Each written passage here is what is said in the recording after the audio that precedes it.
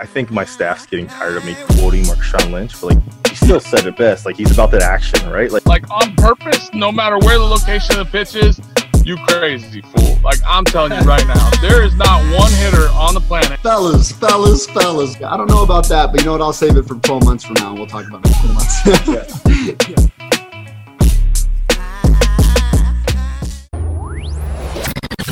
Don't leave that dugout. We got Bo and Joe coming up next on the Farm System, right here, right now.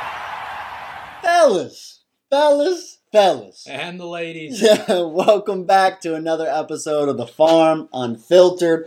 Bo, here we are in the same place. I'm touching knees with my guy. Oh, man. You got the fresh cut. Yeah, sometimes. Bang here to my right. Yeah, even got the pup in the room. Why not? Got my nephew in here, baby. Let's get crazy. Make it happen. Yeah, so here we are. So, we talked about this again as the conversations that we've had on Twitter. Some interesting things had popped up, and so we wanted to kind of touch on some of those things. And we'll go ahead and we'll edit in here afterwards the actual clip. Right. So we'll go ahead and play that here now. They're competing against each other. Yeah, they're going all out, trying to set up PR. Yeah. Every class. Yeah. That's ridiculous. All due respect. I mean, it just doesn't make any sense. But why is it so popular? Because people think that's right. Because why? Because when you watch a prime time or a fight, the guy's at the peak. He's at a point in his training camp where he's at the high end of intensity. So people are always watching the last part of your camp, the part where you're peaking, and then you're going to go taper off for 10, 15 days. They don't see that part, and they don't see the months before where you ramped up to that level. They just see the last 2-3 weeks where it's the last few sparrings, and we're mimicking fight speed to the maximum as we can. Yeah, we're flirting with danger here. We're only doing it a little bit, but that's the part everybody's watching. So they think, oh, if you want to become really good, you have to flirt with danger every day. That's what their workouts are. If you see George train throughout the year, you'd be like, hey, that wasn't so intense. There's another really mellow practice. I remember when I was younger, I was training at the Grant Brothers gym, and I would see Otis Grant. You know, he's a world champion boxer. Everybody knew him in Canada. He's the man. And he was training really relaxed. I was like, dude, I'm training harder than him.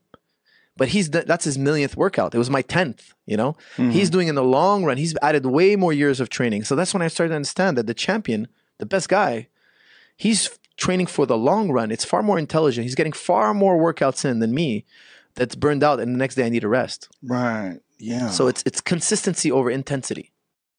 Intensity entails you need to take a break. There's just no way around it. So big things that we have going in, right, Bo? What were your kind of biggest takeaways from the talk there?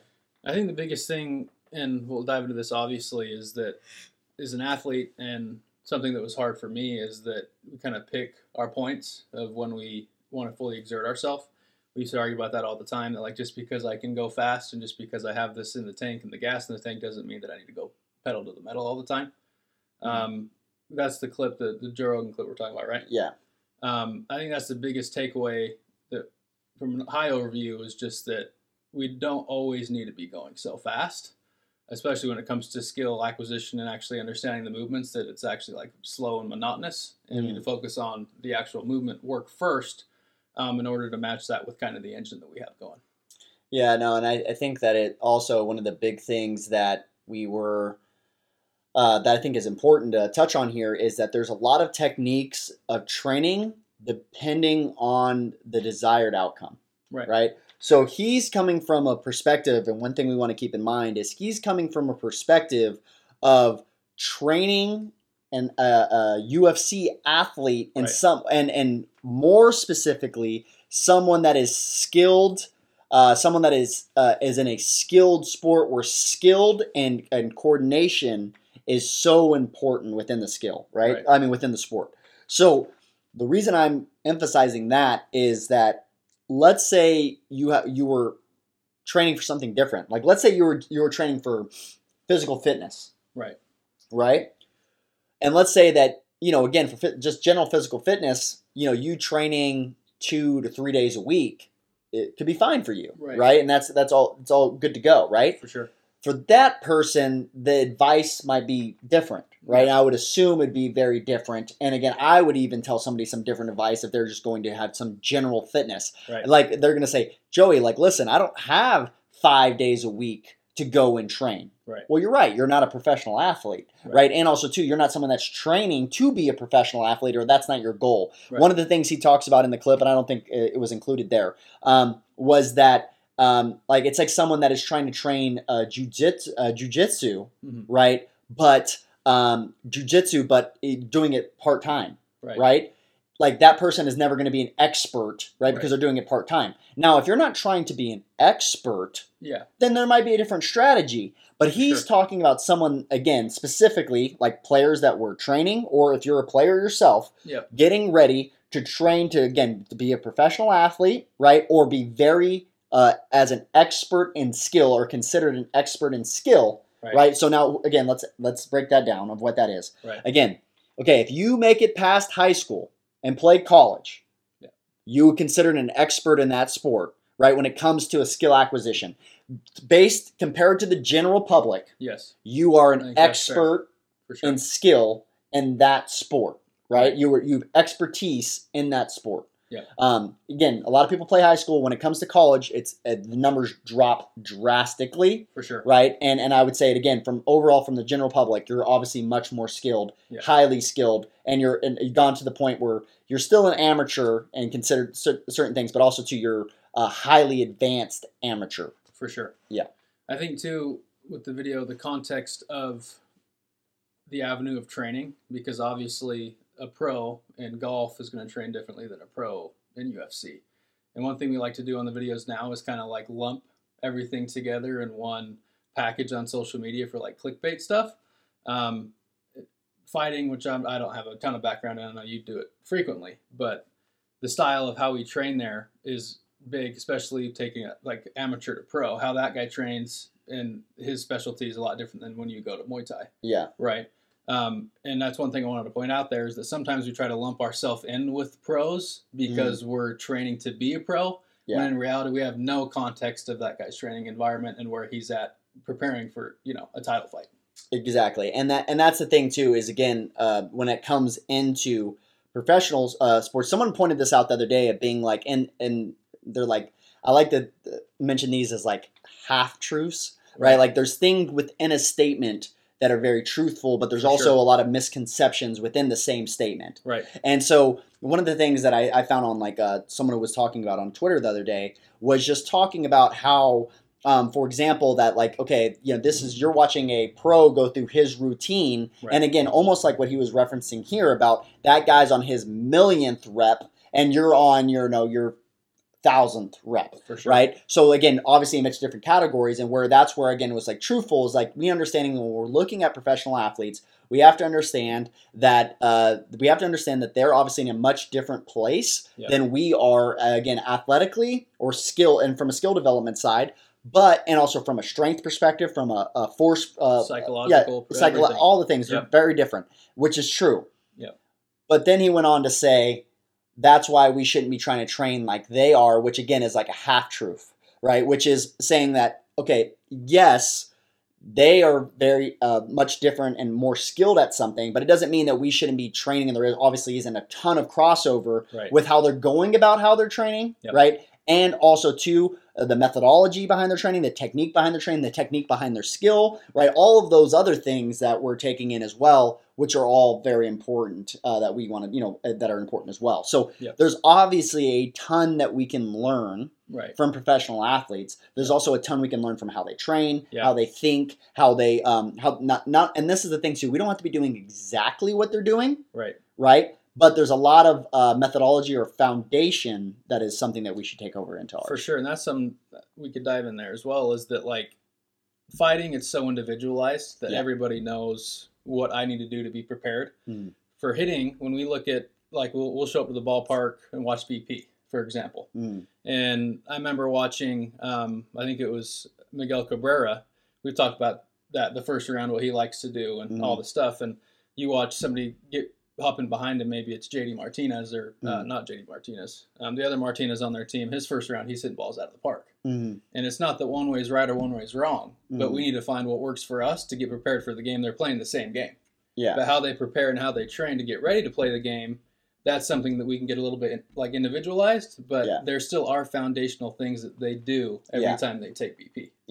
No, that's a good point. And that's something too to be emphasized there within all of that, right? It's just understanding that even though we might be doing the same overall arching part of practice, like BP, right? We're all taking BP, but what we're doing while we're taking BP and what our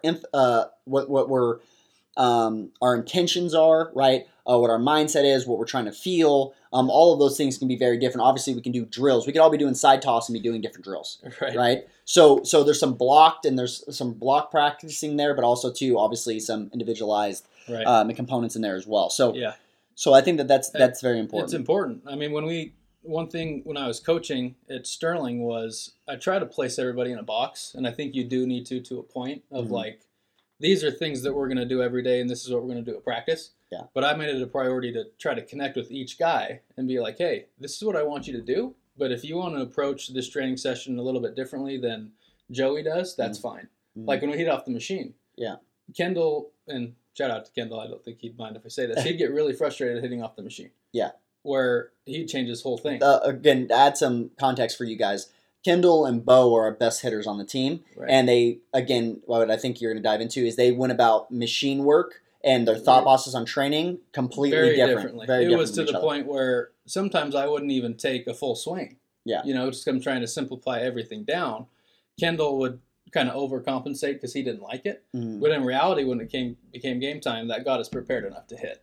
So like, and especially on social media, it's hard to fall into the trap because we're looking at these pros. They post one swing, like you mentioned, it might be their last rep. Yeah. And maybe he's a little bit loose and tired and he pulls off and he loses direction. Yeah. And now we're thinking that the whole round went like that. When in reality, like we caught one moment of one bad swing and now we're comparing ourselves to that, saying we train better than him. You just need more context with everything. Yeah, and I mean, it's the perfect example too, guys. You got to remember on like social media, again, we talked about people like their highlight tapes, right? So we got to think about like the mindset of what gets attention, and we live in this like filtered world where we want to post our best rep, but not any of our struggle reps. Nobody wants to post a lot of their struggle reps. Right. And again, there's some people that end up doing. I remember I used to do that specifically.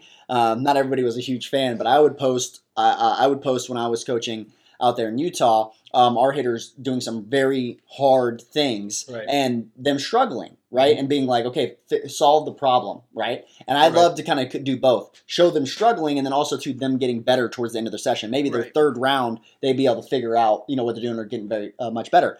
But in reality there, again, something to keep in mind there is, again, a lot of people are getting into what is they're showing, obviously, them doing their favorite drill or the drill that they're the best at, right? Or something that they practice for 10 years or 15 years or whatever to get to this point. Yep. And so everybody thinks that that's what they need to look like by the end of their session, when in reality that's not the case. And again, I want to give this a perfect example, is that a lot of work that like Mayweather does is boring. Oh yeah. Boring. He's he'll sit there and do 1-2 on a bag, right? For 5-6 rounds. Yeah. And again, and that's what the guy gives the example here. For example, he starts talking do that in the training camp. Towards the end, that's when you see a lot of this flashy stuff, especially when they know the camera's on. Right. Right? And that's their job, is to hype up the fight, right? For sure. Or, again, when they know that the camera's on, and for like pro guys, example, I can tell you countless clips where somebody I've seen is that they're like sitting next to Mike Trout, right? Yeah. And the guy is sitting in the cage with his camera, like in the cage, the turtle with him. Yeah. And it's just like, hey, I need you to hit a home run here. Right. So again, what he's going to organize to that task. Yeah. And again, he might spin on a ball and BP or front toss and hit a jack. But in game time comes, he doesn't even, that's not how he hits. Right. I want to paint that in a different picture. For example, let's say this. Cameras are on, I'm hitting pads. Okay. Yeah. I'm going to throw a power punch, Superman punch. I throw this big punch, overcommit to it, real heavy on my front side, all of this stuff, and I make this large impact that looks great on camera for when I'm hitting pads. Yep. The problem is in a fight, if I did that, I'm leaving myself exposed to get knocked out, for sure. Right? So they have to throw punches while also making sure they don't overcommit, so that they don't leave themselves exposed for, a counter punch, a slip, a body shot, a kick to the leg. Again, if you get too heavy on your leg, as you throw the punch, the guy kicks you in the leg, and again, you could be down for the fight. Yeah, and you can't protect yourself. Again, if you have a whole bunch of weight on your front leg, you can't pick your leg up to check their kicks, right? For sure. So all of these things are things we have to keep in mind, is that, again, you can get away with certain things, in comparison, dependent on what the situation is. And that's when it comes into affordance. And we've talked about that before, right? But the thing that I want to circle back to is, again, okay, as an athlete, what is something that we should take away and things we should take away from how we train when we're going to this specific thing and what he has brought to the table, right? And that there. So what were your big takeaways for you? Like, in again, what sense? Like what were your takeaways from like how he was talking about training? How did you apply that over to like a baseball? This is how thinking like that. And from that perspective, how would I bring that over to my baseball routine? For me, the example that I would say, and I was a try-hard my first 2 years. A lot of it was, we'd done the story with the background of, high school prospect. We need to prove ourselves every single day. In reality, the physical training almost became secondary to the mental training I was getting from the physical training. Mm. So he talks about like the monotonous of the skill. It's a completely different sport than baseball. But what I would say is I stopped focusing so much on what I'm getting physically from the move, but how I'm developing my mental resiliency in the moves. And that allowed me to like work through some of the struggle and the adversity, especially when I was making my swing adjustments, because you're going to fail a lot. Yeah. And he talks about that a little bit there, but being able to like train myself mentally through the physical process, and my routine was a lot different. Like last year at Sterling, people would ask me if I'm even going to hit today, because I would spend the first 15 minutes visualizing. I'd take one round and I would skip 3 rounds because it was more of a mental routine for me getting through that way. And then of course I'd pick my battles. Some days I'm feeling a little bit more confident, so I'd focus more on the skill acquisition piece. But when people watched me, it was almost probably like, is this guy the best hitter on the team? Because he's training a little bit different than like Jake Shimmons, for example, who was always training very hard. But I also knew I needed to make some severe swing changes, and it took a lot out of me mentally to like feel like I was moving right instead of taking those slow monotonous reps or the quick reps. And a lot of people miss that because it's like we need to always be doing something. Coach is watching. I need to be doing this. I need to be doing that. When in reality, like just do what you need to do to be able to play. It's all context, and that's why when I watch people play, instead of saying this guy's not doing his reps right, I'll ask the coach when I was recruiting. I'd say, is he working on adjustments? How come he's doing this at half speed? Why is he doing this at 75%? What's going on here? Because most guys that have a pretty good understanding, like you're saying, we're all experts of what we need to do to get better, their plan is tailored a little bit differently for each guy. Yeah. And that's a big piece too, of being like, okay, first off too, again, to give some context again to the term of expert, right? Look, just because you're again in this certain level, it doesn't mean that again that you know all the things about hitting and that there's nothing else that you could learn and all those things, right? Like first off, experts are still learning every single day. Yeah. But we're talking about the field of, again, if you're just looking at the general public compared to you, you're not obviously much further closer to expert than novice. For sure. More in the expert sense that like I've been playing baseball since I was 5. Now I'm 24. Yes. And more of an expert in understanding that this is what I need to do to get ready to hit. Yeah. And whether they move great or not, that's not what I'm talking about expertise. Correct. I'm talking the expertise in getting ready to play the game. Yeah, knowing yourself. Yeah. Right. Okay, and then so I also want to go into the other piece of this of actually weight room. Yeah. Weight room to skill work, which is a big piece that he's talking about here. Yep.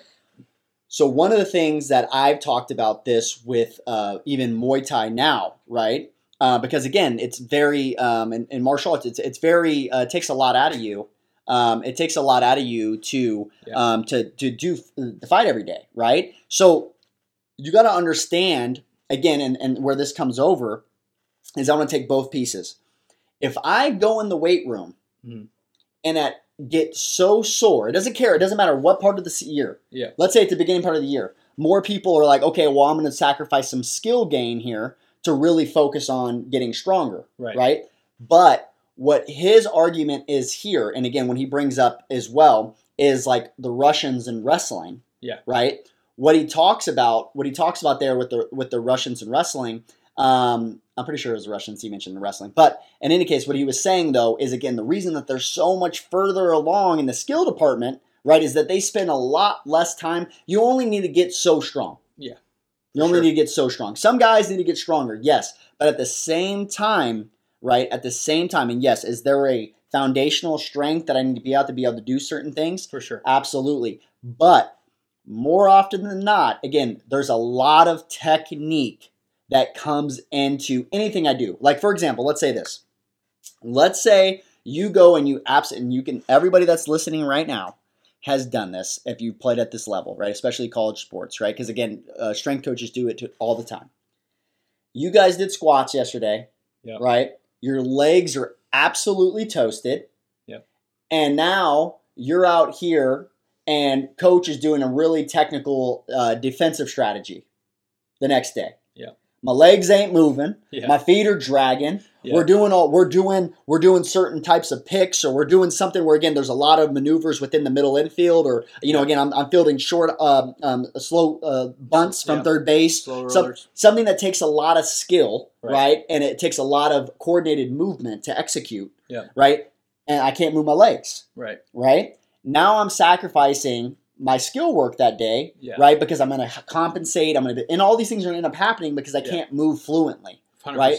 So now again, a lot of times what people would say was just like, oh, it's part of the process. You just need to grind that out, right?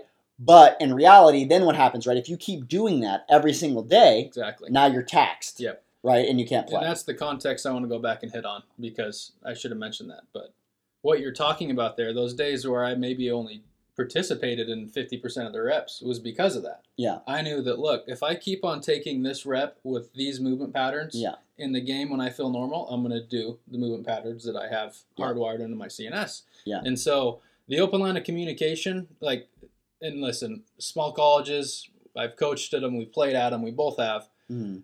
Sometimes one guy's doing everything, and some of those communication lines aren't as efficient as they could be at some bigger schools. Yeah. When I was at Utah Valley, our coach knew what we were lifting every single day. Oh, it's max squat day, and he'd plan accordingly. Yeah. Sometimes at the smaller schools, it's not necessarily that communicated, so we get put in some constraints or positions that didn't necessarily line up with our schedules. Yeah. But Dinkle is very good at understanding and us communicating that, like, hey, man, I'm sore today. Like, I'm hurting, or my arm's sore. I'm only going to do 50%. Yeah. But the line of communication is huge there, especially at small colleges. Like, if we didn't have that relationship with Dink, and we had a lot of guys in our team that were very athletic, but the weight room necessarily wasn't their forte. I remember the first week we lifted, a lot of us were kind of like struggling out there and had to have that communication with Dink that, like, hey, man, we need to figure something out here, because at that point you're sacrificing what's really going to help you win games and get better as a player just to get strong. Yeah. And that's the thing. Look, the thing that we should isolate here, right, is that the weight room is not my sport. Yeah. It is what I do to get me ready for my sport. For sure. If it makes me not be able to do my sport for an injury, soreness, anything, it's a problem. For sure. Right? So that's something we want to keep in mind. And this is the other thing he talks about. Think of how good, and someone's going to argue, but again, at the beginning of the year, I hear you. At the beginning of the year, it's okay, I'll sacrifice some of those to get some of those strength gains. But hear me out. This is what I'm saying. It even applies in the weight room. How many days can we work on squat form if my legs are not sore from squatting? Mm-hmm. And how many days can I get my guys to get back and recovered? It's more about recovery, right? And so that I can be operating at my peaks when I can. Because again, obviously people are talking about, again, you got all the old school methods of periodization and all that stuff. He's making this other argument of focusing more on skill work, right? And yes, I'm still training. I'm still doing strength and conditioning. Again, let's put this out here. First off, this is George St. Pierre's strength coach. Yeah. Okay? It's not some bum. Right. Okay? This is a world champion, multiple world champion strength coach. Okay? So, all right, let's come a little humble when we come to this, okay, is that he's providing a different perspective that's something we can possibly integrate into how we're training players, right, and how we're preparing them for competition and getting them to be ready for the field. One of my coaches, again, he used to hate that, where I used to do it in junior college all the time because I was all about getting strong, right? Right. I'd be squatting my life away, and then we'd be doing outfield drills, and I'm like, dude, my legs are killing me. For And sure. like I can't run sprints that day. Again, imagine this. Now you can't run sprints because your legs are sore. Now you can't do this because this is sore. Yeah, now you can't. Again, I can't take as many swings today, or I can't swing how I want to, or work on the low, the skill work that I want to get better with my lower half because my legs are sore. Yeah. Right. So it's not that I don't want to work out. It's not that I don't want to get stronger. For sure. Just because you're not sore doesn't mean you're not getting stronger. Right.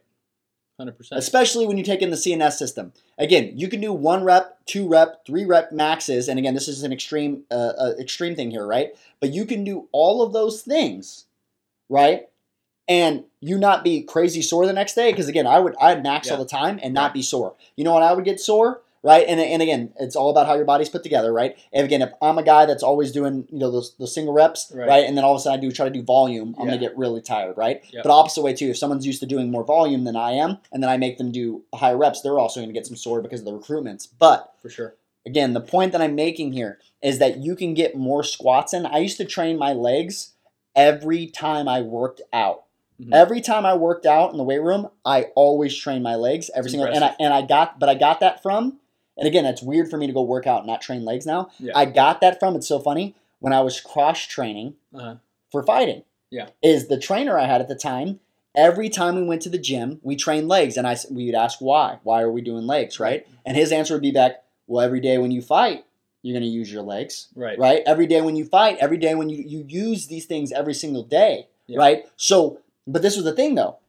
I wasn't sore as hell the next day. Right? We did enough that got me stronger, right, and pushed it, but at the same time, not trying to kill myself every single time that I trained. We would train my whole body, again, like an athlete. We'd train my whole body where I could train every single day, right, because of how I was training. Well, and I think that was a thing that changed my career really was when I started to focus more on the weight room, because I was the same way. I'd go in there and I'd bench, squat, clean, and deadlift. I'm trying to get on the 1,200 pound club. Trained with the Navy SEAL, and first question he asked me was, how many lifts are you doing are functional? How many lifts you're doing are something that might happen in your game? How many things you're doing will cross over onto the field?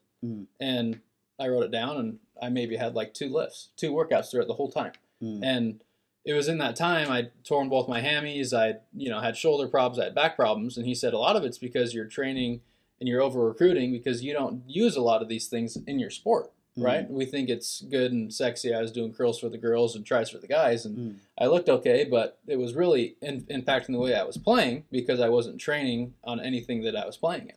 Yeah. You know what I'm saying? And so that simple thought process of like, is anything I'm doing actually going to influence my play on the field? And when I started to do that, sure, I maybe wasn't as bulky and cut and clean, but I played a lot better because now I'm actually training and there's crossover around the field. Not looking like, I say that a lot of people laugh because I think we're starting to find that more now. There's more like unification in these programs, but there's still a lot of kids out there that don't fully understand or just kind of lifting by the seat of their pants. And also too, something to put in here. Look, it's okay to have indirect transfers. I've been thinking about this a lot lately too. It's okay for me to squat, right? And it's not saying that we should never squat or never clean or never do any of these things, right? It's just understanding. It's just understanding again, refocusing on. I'm trying to play baseball, not be a beast in the weight room, right?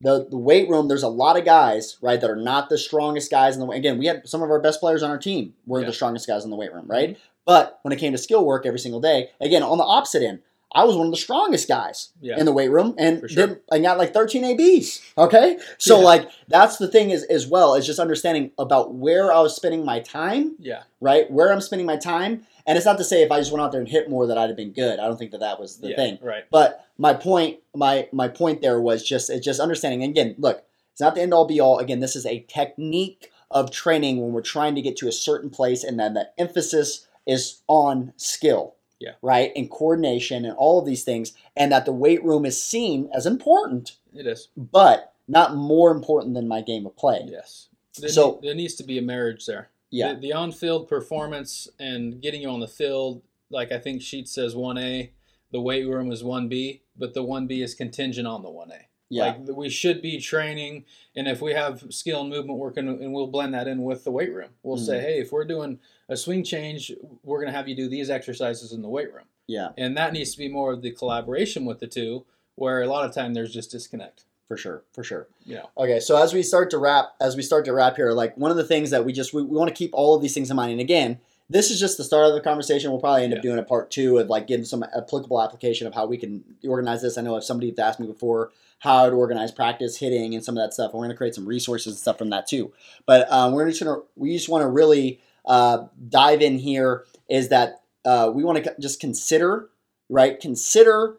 how structuring this and how you would integrate this over into your program, and some ways that you're thinking about the weight room compared to how you possibly could be thinking about the weight room in the long run, especially when we're focused on skill development. Something so highly coordinated, like again pitching and hitting, is again it's so focused on skill. That's why again guys could be 40 and out of shape, or some of these guys are again not the strongest, not the fastest. You get like a guy like Miguel Cabrera or something like that, right? And again, he's not your most fleet-footed guy. He's not the most in shape guy, but again, there's so much skill into hitting and pitching that those guys can still like Bartolo Colon, right? Yeah. So just something else for us to consider, as we continue to move forward. For sure.